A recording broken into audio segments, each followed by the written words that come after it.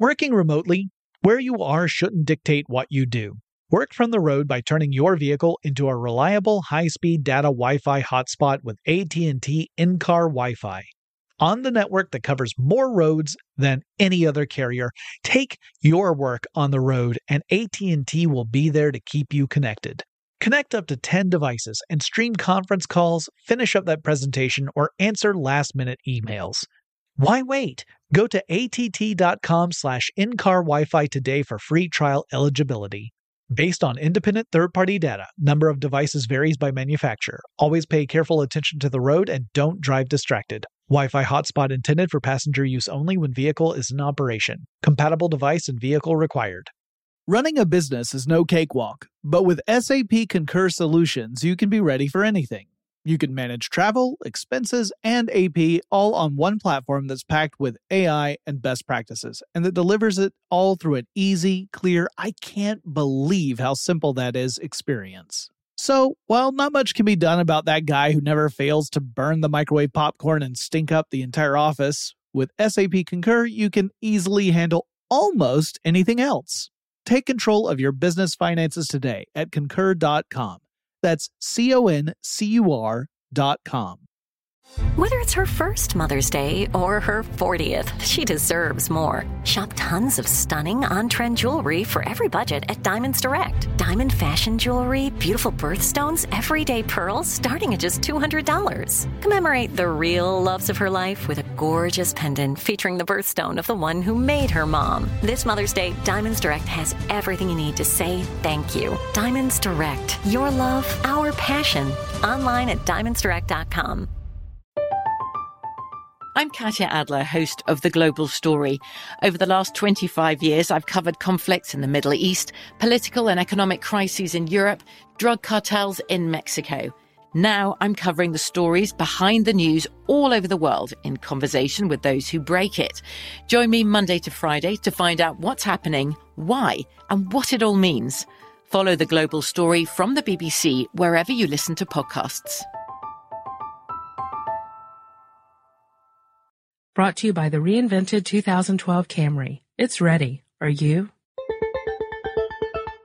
Get in touch with technology with Tech Stuff from HowStuffWorks.com. This podcast is brought to you by Verizon Hub, the home phone reinvented, exclusively from Verizon Wireless. Hello, everyone, and welcome again to Tech Stuff. My name is Chris Pollette. I'm an editor at HowStuffWorks.com, and sitting next to me, as always, is senior writer Jonathan Strickland. Guten Tag. Wie geht's? Pretty good. Yeah, I've already extinguished. I could have said, Ich verstehe nicht. Wiederholen Sie bitte? Which is pretty much the only other German I know. Okay, then. Which, unfortunately, will just have people speak to me in German more. Yeah. Yeah, you never want to do that. Speaking of foreign languages and things that aren't what they seem. Yes. I think, weren't we going to talk about some clones? We are going to talk about some clones, but we're not going to talk about cloning people or anything like that. No, and nor are we going to talk about the Star Wars prequels. Oh, please, the less said, the better. No, we're talking about Macintosh clones. I'm sorry, I'm still stuck on the prequels. All right, do we need to give you a second? I'm good. All right. So we're going to talk about Mac clones, and the reason why this is such a big deal in the first place is if you're a PC user, you might be wondering, okay, so what's the deal with the Mac? I mean, what's so important about it? What's so cool? Cause PCs, they come in a variety of different flavors from a variety of different manufacturers, right? Yeah. I mean, you could walk into your local, gigantoid computer electronics store, assuming that it's still in business, right, and pick from 24 manufacturers of different laptops. HP, and Dell, Gateway. I mean, you've got all these Acer. different, Acer, you've got all these different, companies that make these different PCs. They're all running, usually either Windows or Linux. I mean, mostly Windows. Right. But they're coming from all these different manufacturers. And, an HP may be less powerful than a Dell that's in the same price range or whatever. But when you start looking around at Macs, there's only one source for Macs. That's true. That's Apple. Well, sort of. Well, only sort of. one source. Sort of, yeah. But, One official source. One official source. There we go. Jobs would have it, Steve Jobs would have it where there's only one source for Macs. Yes. And that would be Apple. So you wouldn't find a Dell computer running the Mac operating system. No, well. Not today. Not usually. Good Lord, Paulette. Come on, there is such a thing called a Hackintosh. Yes, there is such a thing as a Hackintosh. This is off topic, but I'll just point out that, for you, those of you who are less Mac interested, I won't say Mac savvy, that's different. If you're not really interested in the Macs and you're going, what are you talking about? A Dell can run the Mac OS. It could, theoretically, but you kind of have to tinker with it a little bit because now that Macs run on the Intel processor, if you have a Dell with an Intel processor and you want to violate lots of warranties, end user license agreements. Yeah, and you could fiddle with it. And the thing is, the Mac OS is generally designed to work with the parts that Apple puts in the Macintosh. That's one of the reasons why it works so well. It's because it says, okay, well, you're looking for A or B. It's like, oh, well, I found B. Well, there you go. You don't have to worry about whether or not you have an NVIDIA graphics card or an ATI or, whomever else, because that's sort of what the Windows clones are all about. So in order to run it on a PC, you have to create essentially what's called an emulator. Yeah. We've talked about emulators before when we were talking about multiple arcade machine emulators.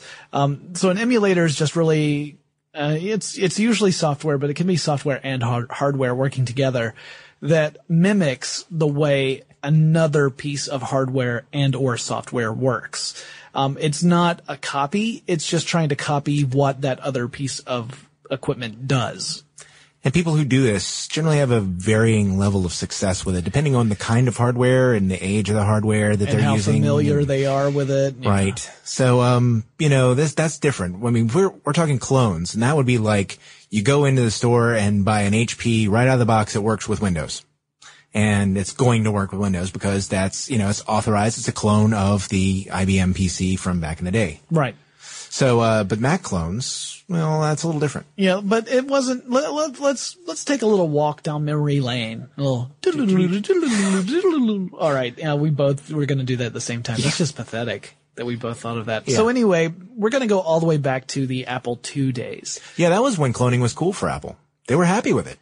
Yeah, well, sometimes. The Woz was not so happy with it. Happier with it, let's say that. They weren't. There were official licensed cloners. There were. But the first one I'm thinking of is the Franklin Ace clone. Oh, wow. You did go back. Yeah. I'm talking about way back to the Apple II. Back when they made computers out of leaves and bark? Yeah, well, when dinosaurs ruled the computer world. So Franklin Ace, the Franklin Ace was a computer that came out of the Franklin Computer Corporation, and that was a clone of the Apple II.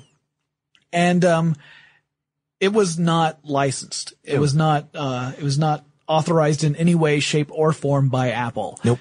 And it actually became the first it became the subject of the first successful attempt in a U.S. court of law to prove that computer software could be protected by copyright. Wow. Thank you, Joshua Coventry, who wrote a great article about this. But yeah, so way back, and this is back in, it was 1983 that ruling came down where they said, okay, you know what? An operating system can be, under copyright, can be protected under copyright. Which was a big, big deal. Mm-hmm. I mean, it sounds, of course it sounds like it's common sense now, but this was back in the very early days of personal computing. Yeah, they had to decide whether it was, basically an original work. And, because even recordings were not covered by copyright forever and ever. Once the recording industry came online, if you will, the courts had to wrestle with that and try to figure out how to incorporate copyright law in for music. So every time there's some new technology like this, and, these authors are writing software, they're not writing a book. So they have to say, well, does this protection extend? And they ultimately decided it did. And so 1983, the court makes the ruling, and it's not until 1988 that Apple is able to force Franklin to withdraw its clones from the market.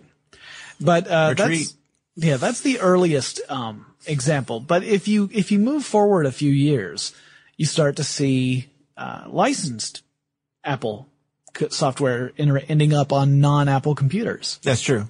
So you want to talk about this a little bit? Well, I just know that when I was in junior high and high school, the Apple II was the dominant computer in education. So when my friends had computers at home, they had one of two machines.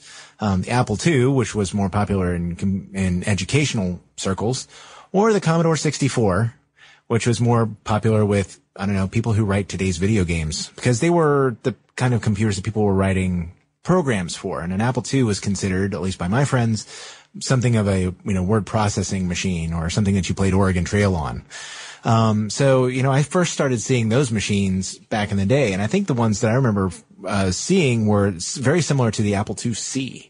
Gotcha. I don't remember much about that time because I was just getting my first Commodore Amiga at that point. And, at that point I'd kind of blown off the Apple II. Okay, we can't go off on I'm not going Amiga off on that tangent. I'm just saying. All right. So let's pull it back. Let's skip ahead a few years. We're going to go all the way to the Mac years. Actually, we don't have to go that far, to tell you the truth. Well, not that far. Because I remember the Halcyon clone days of the 90s, but as I started doing research, a site that I visit every so often called lowendmac.com. Yeah. They generally work with older Macintosh computers, hence the low end name. This thing's 5 years old. What am I going to do with it now? Well, they have a lot of options for that. And they also had a bit of a history of the Mac cloning world. And this is a good segue from our previous topic, because one of the very first cloners was a Brazilian company called Unitron. Mm-hmm. And they were licensed to make Apple II clones in Brazil. That's because at the time, Brazilian law didn't allow the importation of computers. So they wanted to make Mac clones when the Mac came on the market in 1984. And around 1985, they basically talked to Apple, found out that Apple was going to want a 51% stake in the operation. Basically Unitron said, yeah, I don't think so. Right. So they, essentially reverse engineered the thing. Wow. Hardware and software. They got a $10 million loan from the Brazilian government. And, unfortunately, Apple caught wind of their scheme. They actually got hold of a prototype that had a Mac ROM in it, a ROM chip in it. Nice. And as soon as they did that, they were able to prove, look, these guys are hacking off our stuff. We've got to stop this. This is our intellectual property. And basically they pressured the Brazilian government to make them stop. Right. Even though they already had a few hundred built. So they essentially sold their stake, all their plans to another company in Taiwan, backed out, and they still exist, actually, apparently today. But they're no longer in the Apple business by any means. Right. But that was in 1985. So it really goes back that far. That's true. But if you think about it, Jobs, one of the things he was really famous for is that he wants lots of control. Oh, yeah. He demands the best possible product. He also is famous for supposedly knowing what the consumer wants, even if the consumer doesn't know. And that he skates to where the puck is going to be. Right, exactly. Yeah, he whatever it is that he offers you is what you want, whether you know it or not. Yeah. But Apple decided it didn't want Jobs around. And Jobs was kind of pushed aside for a while, and eventually he left the company to go found another company. We don't need to get into that because we did a whole podcast about Steve Jobs. But in the meantime, Apple made a decision. First of all, in 1991, they formed an alliance with IBM and Motorola. So then you've got Apple, IBM, and Motorola. They called the alliance AIM. AIM. Really? Yeah. I just got a message on that. Not wrong. That's AOL Instant Messenger. So anyway, they decided to create this new computing standard based on the PowerPC architecture. Skip ahead a few more years, okay? So they're working on this. This thing it doesn't take off the way they want it to. In 1994, the summer of that year, Apple starts to license the Mac operating system to other manufacturers, hardware manufacturers.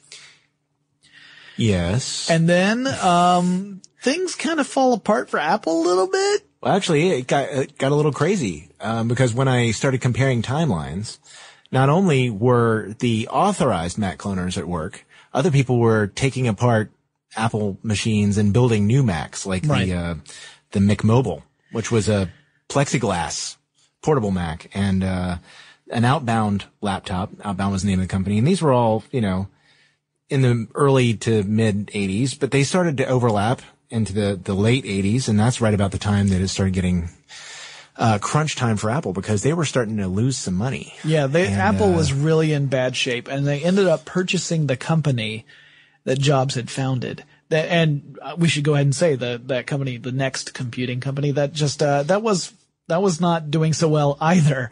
But they bought the company. Jobs was brought on sort of as a consultant. He ended up essentially taking over again, becoming the interim CEO and eventually the CEO of Apple. Mm-hmm. And so in September of 1997, the PowerPC processor gets introduced by Motorola, and then Apple says, you know what? We're done with this licensing thing.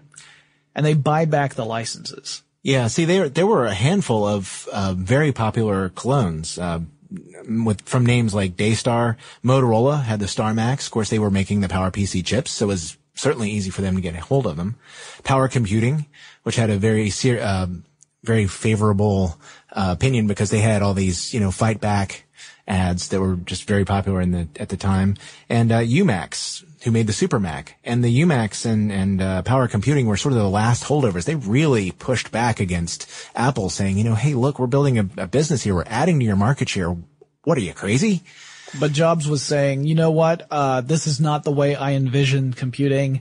And if I can't do it my way, it's not going to get done at all. And so he was very much adamant on getting back all those licenses and really dictating what it means to, what a Mac product really means in the marketplace. He wanted to make sure that was his vision and not someone else's. And by his vision, we should go ahead and say, of course, that he's not necessarily the one who designed all the really pretty Mac features, but he certainly is the one who champions them. Well, and he was the founder of Next. And Next Step was the operating system ran on those boxes, and that basically provides the underpinnings, or at least it did when they first came out with OS X or OS X, as it appears on boxes. Or OS X, as I call it. Right. So, it's not like they had him come back just so they could have him back. I mean, they actually got some very valuable technology out of it and essentially changed the way Macintosh computers operate completely, once they incorporated those changes. So let's skip ahead now pretty much to present day, really to last year. Now that they're gaining market share back and they have beautiful products that people like to spend money for. Lots of money up for it. Yeah. So now you get to a point where Jobs has pretty much proven his worth to the company. Once again, I mean, he brought it from the brink of bankruptcy, back to, I guess, its most profitable ever, really. And more people were buying Macs. I think at one point it reached at about a 10% share in the market, which is pretty phenomenal, really, when you consider. They were down below 5% at the time, at the low point. So that's a lot of computers. That's millions and millions of computers. So now we're at a point where all the Macs are, again, coming only from Apple. All the authorized Macs are coming only from Apple. And now we have this other company that popped out of seemingly nowhere called Psystar. Psystar. This is a Florida-based company that claimed that what they were going to do was sell a low-price computer, that was going to run the Mac OS X operating system. It was not going to be a Mac. You were not going to buy a Mac computer that was just marked down. It was going to be made out of off-the-shelf computer parts, but running the Mac OS. And again, this is one of those things where you have to make sure that your equipment is going to run this OS properly because it's designed for a very specific hardware setup. And without the Apple ROMs, you're going to have sort of a limited experience with it. You're definitely going to have to do some workarounds to be able to get the operating system to perform correctly. Mm-hmm. And one of the big drawbacks to the Psystar approach is that they have said that they are not able to guarantee product support, that everything's going to work exactly the way it's supposed to. What they're guaranteeing is that you can buy a much cheaper computer running the Mac operating system than you would if you were to go to Apple directly. And I mean, that might be true. And for a while, people were wondering if this was even a real company at all. I read a report from Charles Arthur from The Guardian, and he did some investigative reporting, And it was very, interesting. He first was looking to see where this company was located and discovered that the address had changed while he was looking for it. The original address was apparently in the middle of this suburban area in Florida, and the second address was in a more industrial area. So there's that question. There's a question of, are there other entities behind SciStar that are really interested in just taking Apple down, taking the whole Mac computer down a few notches, and opening it up to make it a more open environment, because Apple is very famous for being a very closed environment. It's part of what makes them Apple. SciStar argues that Apple has created a monopoly because it's the only, they're the only ones who offer any equipment that can run the Mac OS, and therefore it's a monopoly on that operating system. Right. Apple, for its part, argues that it holds the copyright, and therefore anyone trying to put this software on an unauthorized computer is violating their copyright as well as their end user license agreement. But here's the thing.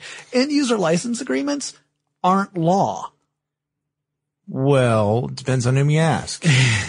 Well, I guess we're going to find out. Yeah, that's true. Because they're not law right now. It's funny because when I made that point about copyright earlier and how they have to make these decisions based on emerging material like this really is going to force the hand of judges, and I'm assuming plural because it's going to keep going. As soon as one side loses, they're going to appeal. So this probably is going to go high up in the courts. Yes, and it's not even scheduled to go to court until November 2009. Yeah. For their part, I know that SciStar claims, hey, we bought the OS off the shelf. Therefore, we are allowed to use it. Apple doesn't seem to find that hold much water. No, their end user license agreement specifically states that you can only use the Mac operating system on Apple hardware. Well, there you go. So, but the question is the end user license agreement, is that actually binding? I thought it would be interesting to kind of run down a comparison of the product that SciStar offers versus a basic iMac. Oh, by all means. So here we go. For $599.99, you can buy from SciStar the Open 3, which runs the Mac OS X Leopard version 10.5, has a 2.8 gigahertz dual core processor. Right. It's got 2 gigabytes of DDR2 800 memory. It's got a 500 gigabyte hard drive. It's got a DVD burner. It's got the GeForce 8400 graphics card. But you don't get a keyboard, you don't get a mouse, you don't get a monitor, there's no Bluetooth support, there's no FireWire support, and there's no wireless support. So those are things you do not get with that. Now with an iMac, the iMac comes with a 2.66 gigahertz processor. It's not as powerful. It comes with 2 gigabytes of DDR3 RAM, so pretty comparable to the Open 3. 320 gigabyte hard drive, so not as much space. It's got a DVD burner, but it's not as fast as the other DVD burner, the one in the Open 3. It's got a NVIDIA GeForce 9400 graphics processor, which technically is better than the other one. But it also comes with a mouse, keyboard. It has the 20-inch monitor because that's built into that's the iMac. And it has wireless and a webcam. And now, it also comes with some software. Like the iLife package. Right. That one costs $1,200, so Right. it's twice as much. Right. So the question is, if you throw in the monitor, the keyboard, the mouse, a webcam, a wireless, card, things like that, how much more would the Open 3 be? It'd be a little bit more, and it still wouldn't be as expensive as the iMac. My question is it worth trying to save a couple $100 when you know you're not going to have the support that you would get from Apple? There's no guarantee that you will be able to keep that machine because there may be a recall in the future. I mean, does it make sense to buy one? In my opinion, the answer to that is no. Thank you for listening. No, I totally agree with you. Because, okay, say you don't want to spend $1,200 for an iMac, but you do want an excellent, machine that's going to be reliable. Well, then buy a PC clone that comes from a reliable source, as an authorized copy of Windows on there. That way you can be assured that you're going to be okay. People who switch to Linux, there's some support, but it's not, you're not paying for support. Right. Of course, there's a very robust community that helps out with that sort of thing. But I mean, if that, makes you a little squeamish, then, you're probably going to opt for, in general, a Windows or a Mac computer. And, then the options sort of drop away because you start going, well, I just don't trust these guys. I don't really know much about them. And if Apple doesn't like them, if they're not authorized and they release an update that bricks my computer, that's not good. And I think also that a great deal of the appeal of Mac comes in the form factor. I mean, Macs are gorgeous machines. There's no getting around it. They are beautifully designed. And I'm not so sure that many people would be like, you know what? I just want that operating system. I don't care if it looks boxy. Sure. I mean, it's a style, an aesthetic question, not just a, performance question. Well, otherwise Vista and Windows 7 wouldn't look like they do, and the Ubuntu community wouldn't be working so hard on trying to improve the look and feel of its interface. Well, I mean, it's obviously plays a serious part. And it's not just the interface I'm talking about. I'm talking about the actual physical hardware. Yeah. I mean, you look at an iMac, it's a beautiful machine. Mm-hmm. I mean, it's just, and the PowerBooks, everything, all of those look very nice. So, That's part of what they can charge extra for them. I'm thinking that SciStar may very well be an effort to bring down Mac and less of a viable business model, right? So you're going the conspiracy theory route. I'm not going to call it conspiracy. I'm not calling it a conspiracy. But it is a theory. But I would not be surprised to learn that the ultimate goal of SciStar is not to try and sell these computers, but rather to try and take down Apple's stance of keeping a closed system. Sort of like the politicians who have no chance of Hades of getting elected, but they bring up considerably different issues just to get them out there, at least so they say. Similar to that. So basically they're not really there to make a buck. They're there to raise these issues and get these barriers broken down. I would not be surprised to learn that. Now, if I'm wrong, but I would not be surprised to learn that. I'm a fan more of the OS anyway, so it would be nice if it spread to more people, unless, of course, that means that more people write viruses for it, in which case, never mind. But, so I'm not exactly anti-SciStar necessarily. I would like to see that they, can work things out and maybe have some licensed clones again. I don't know that it would necessarily be a problem for Apple as much as Steve says. Well, it depends. If Jobs is still there, I don't see it happening. Well, no, I don't think it'll happen. But we'll see. I think that's a good discussion on Mac clones, which of course brings us around to. Oh no. Listener mail. Holy cow. This listener mail comes from Kimberly, who also made a request for an episode topic, but we're planning on tackling that in the future, so I'm just going to take the last little bit of her email. I really enjoyed the April Fool's podcast, especially when you mentioned ThinkGeek. The whole time you were talking about their mini product gags, I was wondering when you'd get to the soundtrack t-shirt. True to form, you guys did mention it. I've had my eye on that thing for a while, but being a poor college student, it's kind of on the back burner. Thank you again for all the informative podcasts, and I hope there will be many more in the future. Kimberly. Well, thanks, Kimberly. There definitely will be many more in the future. There's no way of getting around that. And I too want the ThinkGeek shirt. I asked for it for, I had that on my Christmas wish list, if you remember, way back when, that was on my stocking stuffer list. Many podcasts ago. Many podcasts ago. I have yet to receive that, probably because my wife has threatened everyone we know with bodily harm should I receive such a gift. There's no way I would not be able to enter a room without playing the music from The Good, the Bad, and the Ugly. It's just, that's the way it is. And I'm talking everywhere. I'm talking work, too. So I would not be popular here either. I would definitely need a laugh track. Right. Yeah. Yeah, I mean, that would at least get some laughs for your jokes. Zing! Instant rim shot. Thank you very much. Sad trombone. Thank you very much, Kimberly. If any of you would like to write us, you can do so at techstuff@howstuffworks.com. And remember, you can go to our website, read all up about different technical issues and interesting articles. That's at howstuffworks.com. If you look to the right, you'll even see links to our blogs, where Chris and I blog every single workday. Blog. Sometimes more than once if we get really antsy. It's true. So check it out. Take a look. Let us know what you think. And we will talk to you again really soon. For more on this and thousands of other topics, visit howstuffworks.com. Brought to you by the reinvented 2012 Camry. It's ready. Are you? Running a business is no cakewalk, but with SAP Concur Solutions, you can be ready for anything. You can manage travel, expenses, and AP all on one platform that's packed with AI and best practices, and that delivers it all through an easy, clear, I can't believe how simple that is experience. So, while not much can be done about that guy who never fails to burn the microwave popcorn and stink up the entire office, with SAP Concur, you can easily handle almost anything else. Take control of your business finances today at Concur.com. That's CONCUR.com. I'm Katya Adler, host of The Global Story. Over the last 25 years, I've covered conflicts in the Middle East, political and economic crises in Europe, drug cartels in Mexico. Now I'm covering the stories behind the news all over the world in conversation with those who break it. Join me Monday to Friday to find out what's happening, why, and what it all means. Follow The Global Story from the BBC wherever you listen to podcasts.